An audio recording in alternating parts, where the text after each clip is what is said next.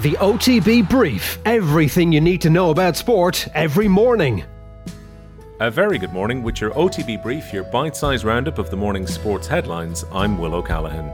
Manchester United interim boss Ralph Rangnick claims his players are keen to avenge their last meeting with rivals Liverpool when they go to Anfield tonight. A horror show saw them hammered 5-0 at home by the Merseysiders, who were seeking an historic quadruple-winning season. United are closing in on the appointment of Ajax's Erik ten Hag as their new head coach, and Rangnick says the job Klopp has done at Liverpool is a good model for his successor at Old Trafford.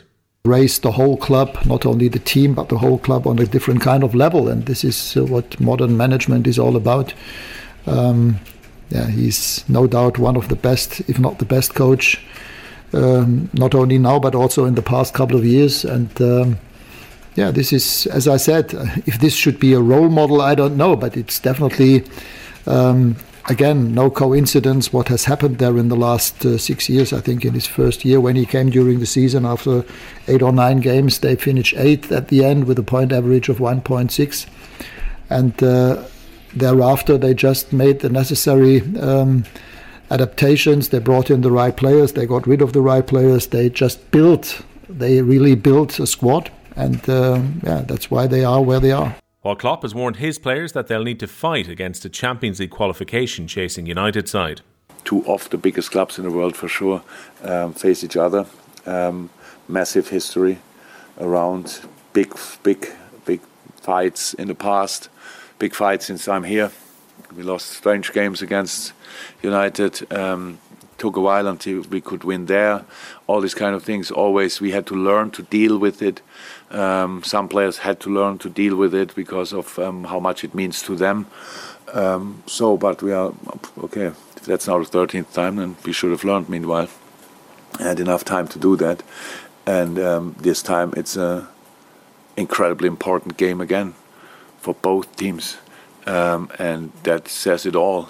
So both teams are fighting for being in the Champions League next year or more. We will see, and that's a tough one. And United is obviously in a situation. They won the last game. Hurt now a little bit. We're not overly happy with the performance, but the result and the results from other games open the door again for the Champions League, and that's the Man United we will face now. They will go for it, and we have to make sure that if they want to go qualify for Champions League, they have to do it without our points. But between now and then, intense 90 minutes, 95 probably, will have to be played.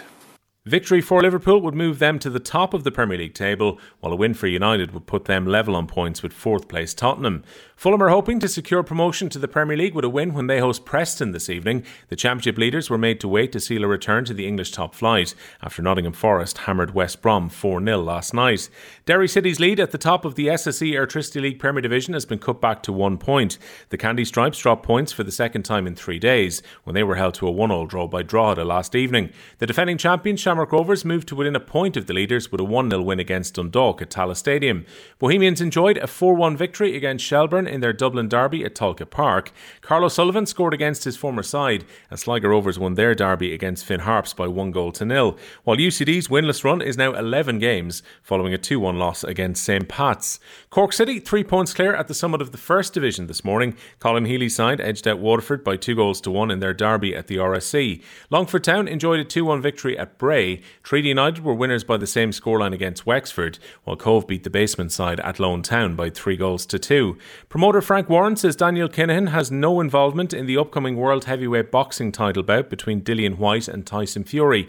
Top-ranked chief Bob Arum recently revealed that the criminal cartel boss was paid millions of dollars for his role in arranging WBC champion Fury's last 4 fights. But Warren has told the BBC that Fury's former advisor Kinahan was not part of the negotiations around this weekend's title bout at Wembley.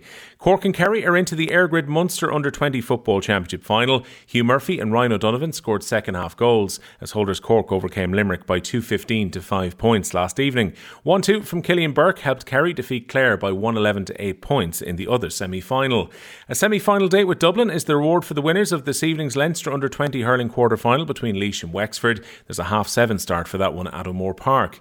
Antrim's Mark Allen has set up a clash with Ronnie O'Sullivan at the World Snooker Championship. Allen progressed to round 2 at the Crucible with a 10-frames-to-6 win against Scott Donaldson last night, while Anthony McGill beat qualifier Liam Highfield by 10-frames-to-7. And former Tour de France champion Bradley Wiggins has revealed that he was sexually abused by a coach as a teenager. The Olympic gold medal winner told Men's Health magazine that he was groomed when he was 13 and the impact of the abuse has carried through into his adult life. Wiggins added that he felt unable to tell his family because of a difficult relationship with his stepfather. Don't forget that OTB AM will be live on OTB's social channels from 7:30, and I'll be back with the OTB brief on Wednesday morning. The OTB Brief. Everything you need to know about sport every morning. OTB Sports Radio. Live 24/7 on the OTB Sports app.